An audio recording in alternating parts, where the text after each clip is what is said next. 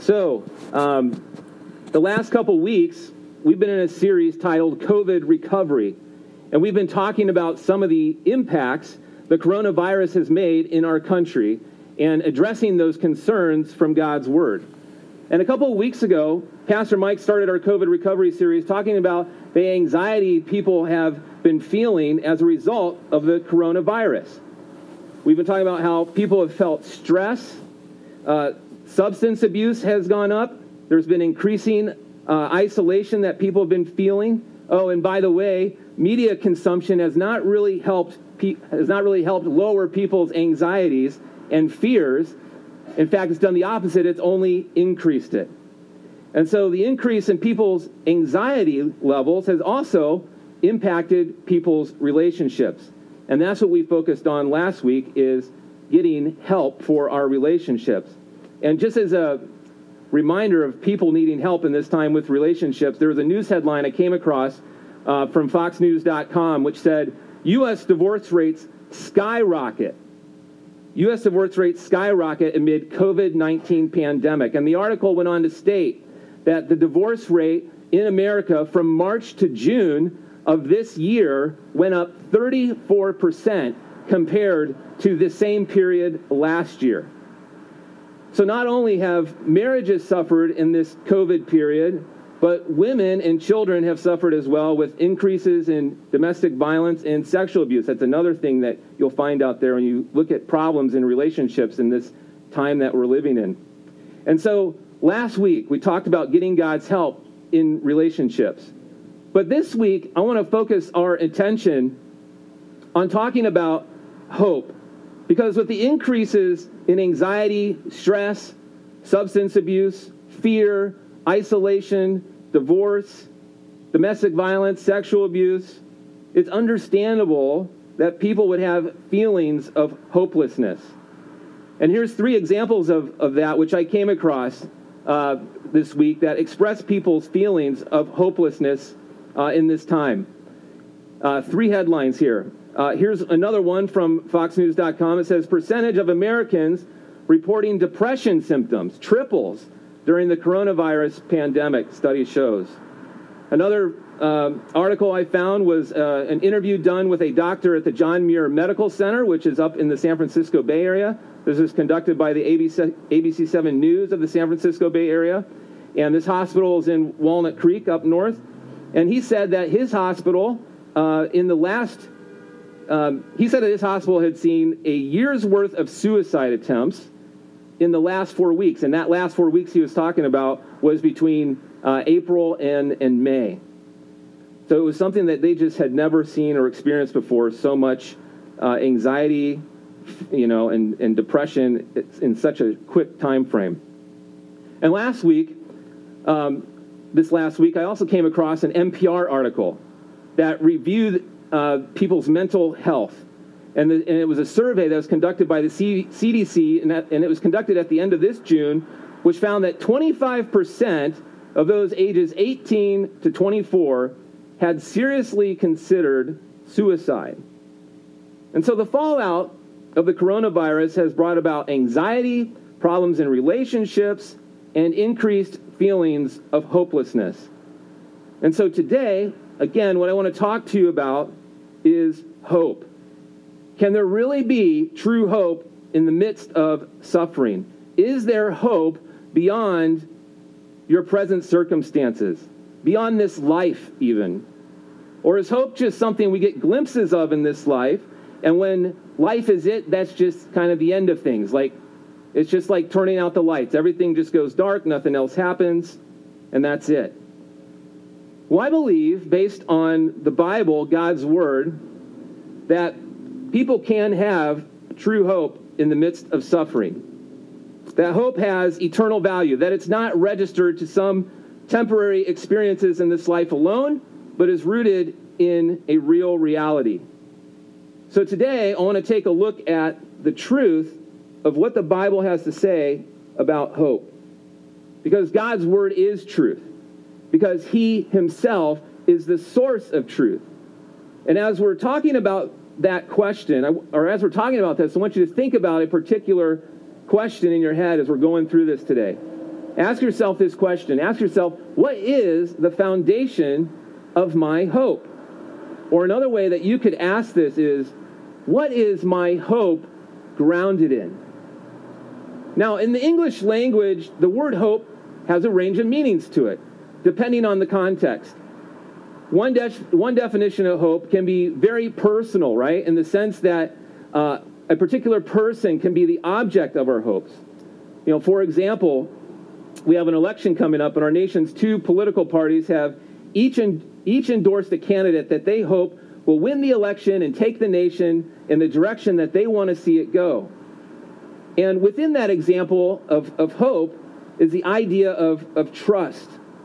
And when we put our hope in a person, we're giving them our trust that they can fulfill what they say they will do.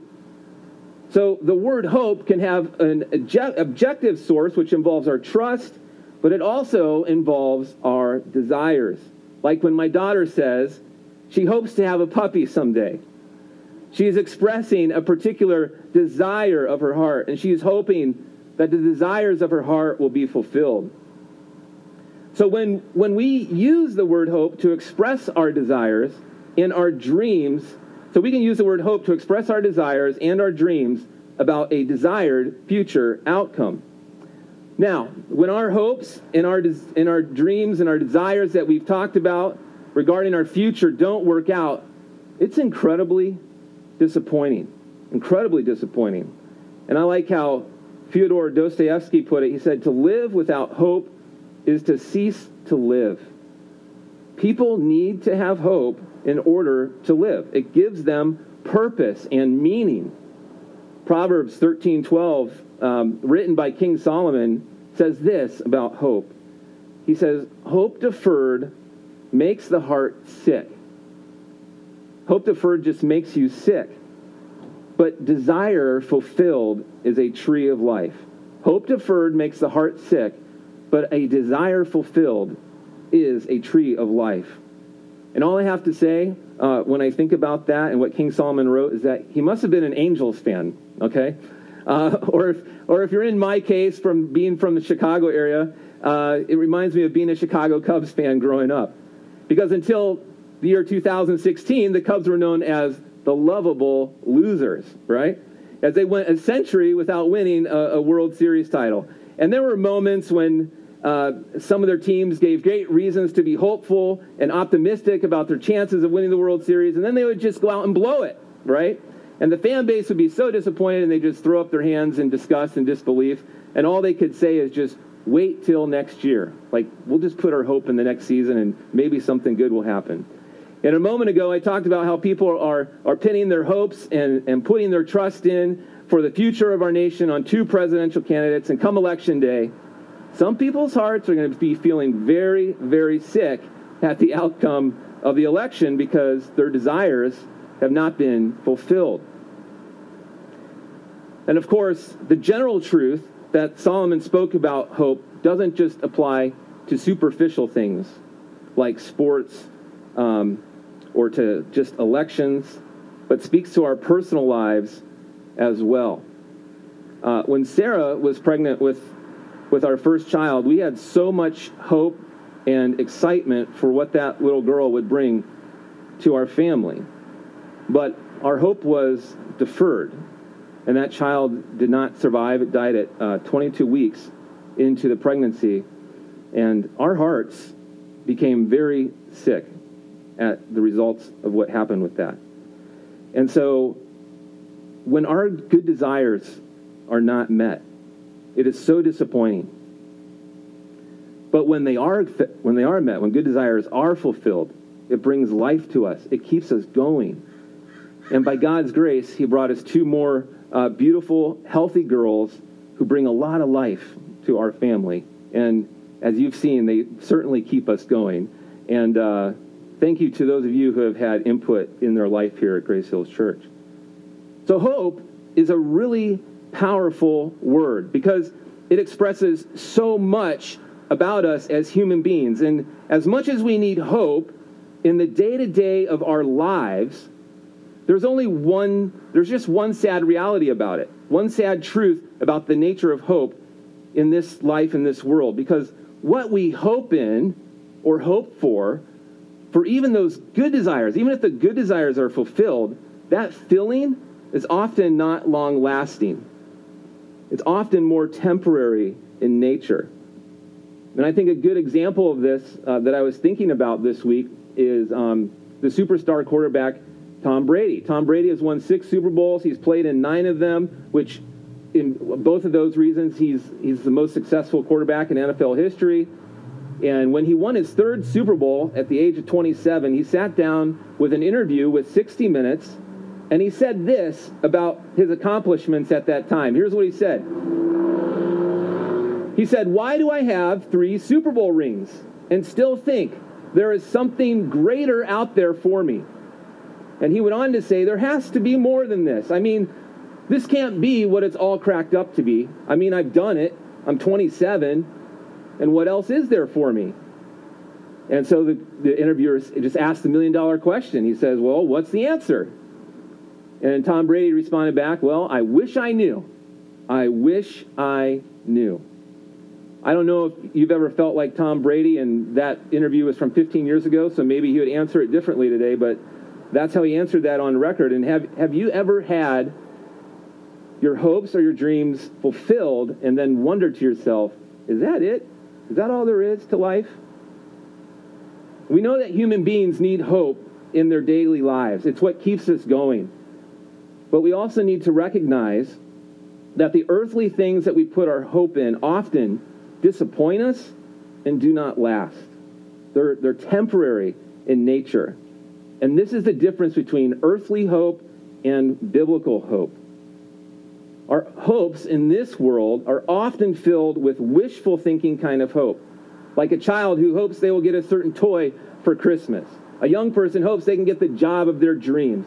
A married couple hopes that their children turn out well, right? A person struggling financially hopes they can pay their bills. People today are hopeful that they don't catch the coronavirus, right? And so people's hope in our world is filled with a wishful thinking kind of hope. And our hopes are often temporary in nature. And as soon as our desires are fulfilled, we kind of wonder, well, what's next? And this is the nature of earthly hope. But biblical hope is the exact opposite. Biblical hope is not temporary in nature. It is permanent. It is lasting. Biblical hope is not based on wishful thinking. It is based on certainty, rooted in a true reality. And when you survey what the Bible has to say about hope, hope is found in a relationship with the one true God. Hope is found in His Word, and hope is found in the Son of God, Jesus Christ. So if we're ever going to recover our hope, we need to know what to put our ultimate hope in, which is God Himself. So hope for recovery begins with knowing God, knowing His Word, and knowing the person of Jesus Christ. Hope for recovery begins with knowing God, knowing His Word, and knowing the person of Jesus Christ. Hope for recovery first begins with knowing who God is. To know God, we have to have a proper view of God. Now, that could be a whole seminar. You could spend a whole semester in a Bible class talking about that. Or you could read a whole big book on that, okay?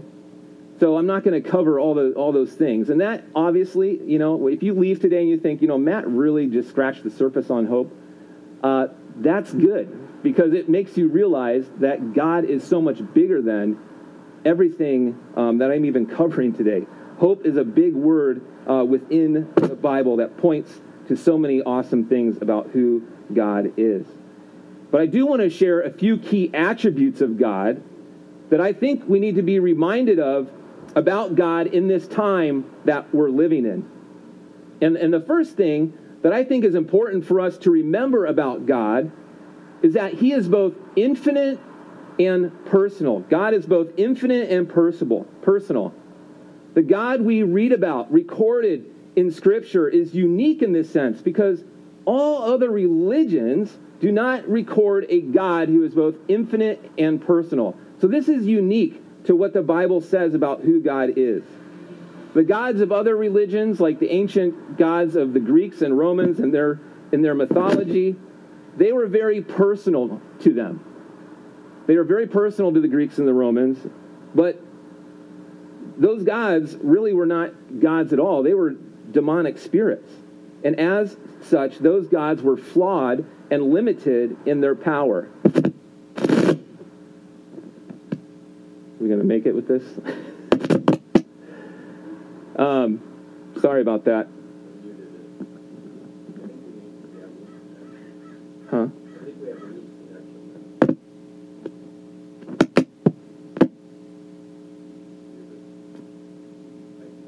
Okay, I'm going to try that.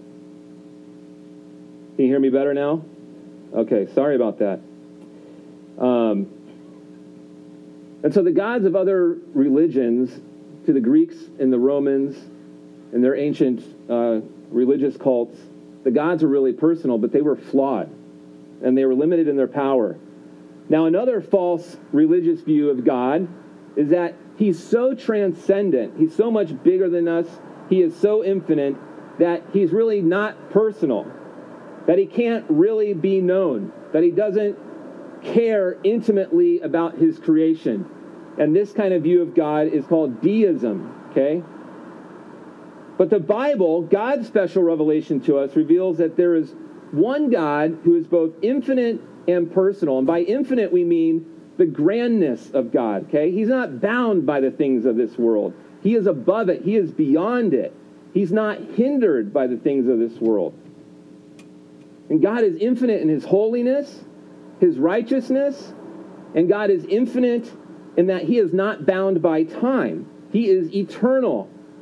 He is before creation, and he will be around after the creation goes away. This is expressed in Psalm 92, the eternality of God. He says, the writer says this in Psalm 90, verse 2, says, "Before the mountains were brought forth, or ever you had formed the earth and the world, from everlasting to everlasting, you are God." And God is also infinite in his wisdom and power, which is reflected in his creation. Psalm 147, 4-5 puts it like this: He determines the number of the stars. He gives to all of them their names. Great is our Lord, and abundant in power. His understanding is beyond measure. One of my favorite verses that speaks of God's creation is found in Psalm 36, verses 6-9. It says this: "By the word of the Lord the heavens were made, and by the breath of his mouth all their hosts. He gathers the waters of the sea as a heap. He puts the deeps in storehouses. Let all the earth fear the Lord. Let all the inhabitants of the world stand in awe of him. For he spoke, and it came to be. He commanded, and it stood firm." I mean, the next time you go down to the beach, think about that. Everything that is there in front of you, God has orchestrated, he's ordered, he's purposed. The depths of the seas being held there, not overriding the earth. God did that. He spoke it all into being. And in God's infinite wisdom and power, he knows the number of stars in the universe. That's what these verses are saying. He even named them. So that means scientists can't even catch up with him, right? He spoke the world into existence by the breath of his mouth, and he carefully ordered the world, separating the seas and land, keeping the oceans in their right places.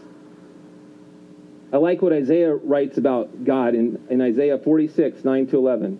Actually, Isaiah writes this down, but it's God saying this about himself through the prophet Isaiah. And God says this, he says, "I am God.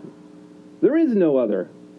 I am God, and there is none like me, declaring the end from the beginning and from ancient times, things not yet done, saying, my counsel shall stand, and I will accomplish all my purpose, calling a bird of prey from the east, the man of my counsel from a far country. I have spoken, and I will bring it to pass. I have purposed, and I will do it." So these verses from Isaiah not only reflect God is infinite, but that he is unchanging and that he is sovereign. He is unchanging in that his plans always go forward. They are always accomplished. He does not change his mind. But God is not only unchanging in his plans, though, he is unchanging in his character, which should give us great reason to put our hope, our trust, and our faith in the one true God. But God is not only infinite, like we said at the beginning here, he's also personal. And so when we are talking about God being personal, it means he relates to us, and we can relate to him. It's also another way to express that God has intimate knowledge of us. God is omniscient in knowledge. He knows all things, but then he's also very personal with that knowledge. And one of my favorite passages that reflects just how personal God is Psalm 139, 13 to 16. This is David writing this psalm, King David. And he says this to the Lord. He says, "For you," speaking to the Lord, "for you formed my inward parts. You knitted me together in my mother's womb. I praise you, for I am fearfully and wonderfully made. Wonderful are your works. My soul knows it very well. My frame was not hidden from you when I was being made in secret, intricately woven in the depths of the earth." I love this part. "Your eyes saw my unformed substance. In your book were written, every one of them, the days that were formed for me, when as yet there was none of them." God has intimate knowledge of you and your life. He sees all your life from before you were even born. God knows all your thoughts. He knows all your emotions. He knows the hairs on your head. He knows more about you than anybody else. And if you've had some struggles during this COVID period, he knows all that you have gone through in this COVID period as well. And he says this for those who love him. In Psalm 56:8, it says this about God and his, again, this is another great example of God's personalness and his care for us in the midst of our difficulties. The author of this, in Psalm 56:8, says this: "You have kept count of my tossings." Okay? "You've put my tears in your bottle. Are they not in your book?" Okay? So the author is claiming that God sees everything that's going on with him, all his tossings and fears that are keeping him up at night, all the tears that has been shed over what has been happening in life. And he's claiming that God knows all these things. They're recorded in his book. And so these examples reflect not only God's intimate knowledge of you, but his sovereignty over all things. Because God is the one who is moving and guiding history and watching over his creation. And so part of having a proper perspective of God is knowing God is sovereign over the nations. A great verse on this is from the book of Daniel. And Daniel wrote this in Daniel 2:21. He said this about God. He says, "He changes times and seasons. He removes kings and he sets up kings." Remembering God is sovereign over the leaders of the nations, that he changes the times and the seasons, means that everything that is happening in the world today does not surprise God. For example, in the Middle East, God has raised up Israel. God has chosen this time and this place to raise up his nation, Israel, as a prominent nation, as a wealthy nation. And God knows all that is happening throughout the world with the alliances that have been happening with Russia, Turkey, and Iran, which are being formed in a way that has never happened before in world history. And if you want to read more about how all that plays out, let's read Ezekiel 38 and 39, okay? But God has a plan. He's purposed things to take the nations in the direction that he is purposing them to go. And God also is going to use our election, no matter the outcome, to accomplish his plans and his purposes. And by the way, when I say that, it doesn't mean that you don't go out and vote or become apathetic and be like, well, God's got this, so I don't got to do nothing. I'm secure. No, it means you vote on the issues. You vote for the ones that most closely match biblical values. But the point is that we are to be involved, but at the end of the day, we are to trust God and leave the results to him. Trust him whatever happens, okay? Because he alone is our fortress, like we were saying earlier from the prayer in Psalm 46. And God is also going to use this coronavirus to bring about something greater for his plans in the world too. What that will exactly look like, nobody knows, okay? But God claims in the Bible the world is moving towards a future that honestly it faces judgment. That's the sober reality, okay? So things are going to get a whole lot worse before God brings about his restoration. He has a good plan and a good hope for those who put their faith in him, but things are going to be moving in a difficult direction until Jesus returns, okay? Now, another attribute that we need to know and be reminded of is that God is faithful in his promises and in his love towards us. To say that God is faithful to his promises means he doesn't lie. A great example of this is in the Old Testament with the prophet Jeremiah. You know, after Jeremiah witnessed the destruction of Israel and Jerusalem at the hands of the Babylonians, he was deeply grieved. I mean, deeply distraught. So much so he was called the weeping prophet. His love for his people ran deep, and he witnessed horrible things that happened to the people of Jerusalem. Horrible things. And Israel was so thoroughly defeated by the Babylonians that things just looked hopeless for them. They thought their situation was hopeless.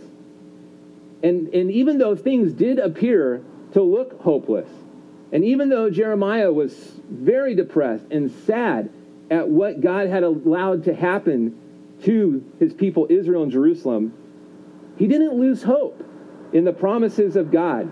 In fact, one of the most famous verses in the Old Testament about sorrow is this verse from Lamentations. Lamentations 3:21-24. Jeremiah wrote this, and he's thinking on his experiences, and he says, "But I call this to mind, and therefore have hope. The steadfast love of the Lord never ceases. His mercies are new, or his mercies never come to an end. They are new every morning. Great is your faithfulness. The Lord is my portion, says my soul. Therefore, I will hope in him." So Jeremiah knew that the bad things his people had suffered was not because God was lacking in love for his people, that they were suffering because of the sins they committed against God. But Jeremiah also knew that God in his mercy would restore Israel in his time, that God would stay faithful to his promises made to Israel to give them a bright future. And in that time of great difficulty, Jeremiah put his hope in the infinite and personal God, who he knew would not violate his character. And that is what makes God worthy to be trusted in. So hoping in God involves trusting in his character. It also involves trusting that he is with those who love him. He is with those who love him. There are so many verses in the Bible that God tells people, or where God tells people that he is with them. And for the sake of time, I'll just mention two. One is from Joshua 1:9, which says this, "Be strong and courageous. Do not be frightened. Do not be dismayed. For the Lord your God is with you wherever you go." And the other is from Jesus himself. And as he's departing from this earth and goes back to heaven, he says this to his disciples. In Matthew 28:20, he says, "Behold, I am with you always. I'm with you always to the end of the age." And so God doesn't want us to be fearful. He wants us to live with hope that he is with us and watching over us. Now, that doesn't mean we won't face challenges in life. It just means that when we do, he is there. He knows what is going on. He can be depended upon, and he can get you through it. So recovering our hope begins with a proper understanding of who God is. He is the infinite personal God who is sovereign over the nations, who's trustworthy and faithful in keeping his promises, who is steadfast in his love, and who is with those who love him. And all these reasons for putting our hope in God is found in his word. So if you're going to recover your hope for life, or if you want hope for your life, you're going to have to trust in God's word. Hope for recovery also involves knowing and trusting God's word. Knowing God comes through knowing him through his word and trusting what it says. Psalm 119, 105 puts it like this: God's word is a lamp to my feet and a light to my path. God's word is what he has given us as a source of truth that lights our way in all seasons. The Bible is where we turn to know who God is, to know who we are, to know truth from error, to guide us through dark times, and to give us hope. It is what helps sustain us in life and helps us grow into who God wants us to be. In Matthew 4:4, when Jesus is being tempted in the wilderness by Satan, he replied to Satan's temptation of turning rocks into bread, and he says, "Man shall not live by bread alone, but by every word that comes from the mouth of God." And Jesus is saying we need daily food to live. We also are spiritual beings and need daily spiritual nourishment from God on a regular basis. And this spiritual nourishment comes from the Word of God as it brings life to our souls and brings us hope in the midst of despair, even in the midst of persecution. In Harold Sala's book, How You Can Have Confidence in the Bible, he tells the story of this man that he interviews who was a Chinese Christian man who was living in communist China back in the 50s and 60s as a youth. And he was later in life interviewing with Harold Sala. And anyway, this man was put into prison, into a forced labor camp, where he had to do difficult, hard labor under harsh conditions and very cold winters. And he says what helped him survive all that persecution in those labor camps was having the Bible with him.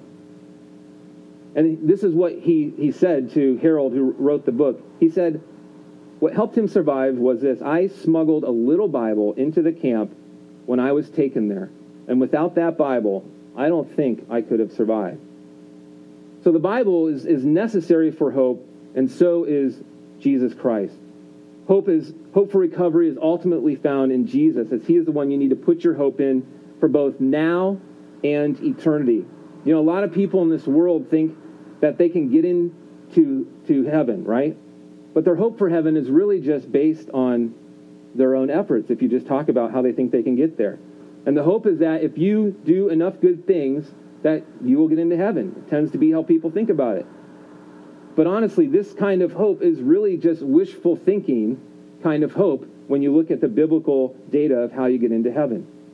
Ephesians 2, 8 and 9 says that getting into heaven is not by our works that get us into right relationship with God. It is only by grace through faith. For by grace you have been saved through faith, it says, and this is not of your own doing. It is the gift of God, not a result of works, so that no one can boast. In fact, all of our good deeds that we do to achieve some level of righteousness, God considers as nothing more than filthy rags or polluted garments. So it's not your own works that get you into heaven, but it is through the basis of God's gracious gift of salvation that he offers through Jesus Christ. And the greatest plague, disease, infection that people have been living with for thousands of years is the disease of sin. This is our greatest problem. Sin is the reason that we live in a fallen, broken world where our hopes can be dashed and our hopes can be made temporary. And even if some of our hopes are fulfilled and we achieve our hopes, like Tom Brady's, their glory just fades as time goes on. But Jesus came into the world to seek and save the lost. He came to call sinners to repentance. And our first step to getting right with God is to repent of our sins that we've committed against him. We need to recognize that there's nothing in our own power that we can do to get right with God. In Jesus, we can have hope for forgiveness of sins. 1 John 1:9 says, if we confess our sins, he is faithful and just to forgive us our sins and to cleanse us from all unrighteousness. So our hope for the forgiveness of our sins is the hope for the forgiveness of our sins is based on placing our faith in Christ, in his blood atoning sacrifice for sin on the cross, because as the Bible tells us, without the shedding of blood, there is no forgiveness of sins. But the good news is that even though Jesus died a horrible death on the cross, paying the price for your sin and for mine, he did not stay dead. The resurrection of Jesus is the most critical part of the gospel message, because if Jesus didn't die, or if Jesus didn't rise from the dead, then our faith in the words of Paul is futile, and we are still in our sins. He says that if we have hope in Christ for this life only, and this life alone, then all of us who believe that and believe in him, if he was still dead, we are the most to be pitied. If Christ were still dead, we would be the ones most to be pitied, because we would be believing in a lie.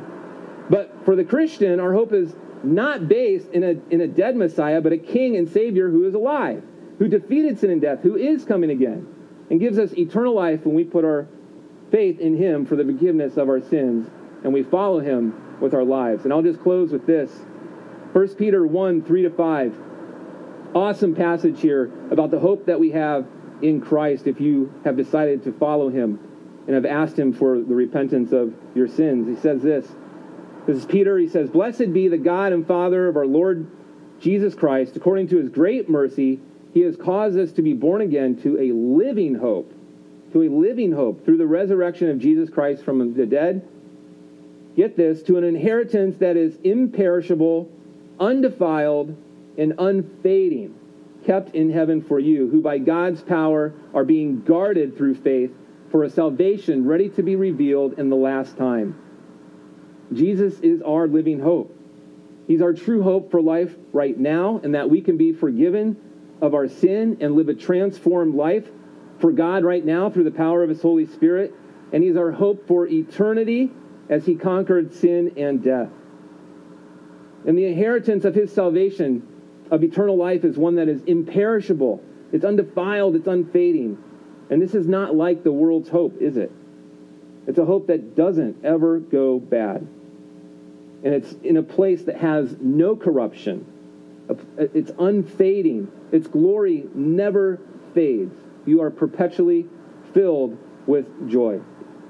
And so the so what to finish on is, what is your hope grounded in? Because that was the question we started with earlier. Is it in temporary things? Or is it grounded in a true reality, the eternal God of hope and his eternal true word and his eternal Son who offers you eternal salvation? Let's pray. Lord, thank you so much that we have good reasons to put our hope in you, and that it's not a temporary hope. It's not based on wishful thinking. It's based and rooted in a real reality that is permanent and has assurance of coming to fruition in the future. And so I just pray, Lord, if there's anybody who hasn't humbled themselves before you, asked for the repentance of their sin, confessed their sin to you, I pray that they would do that today. I pray that they would put their faith in you for the sacrifice for their sins, and that they would commit to follow you with their lives. And for that, Lord, you will reward those people, that they can cross over from being in a state of death to being in a state of life today. And so I just ask, Lord, that people would do that. In Jesus' name we pray. Amen.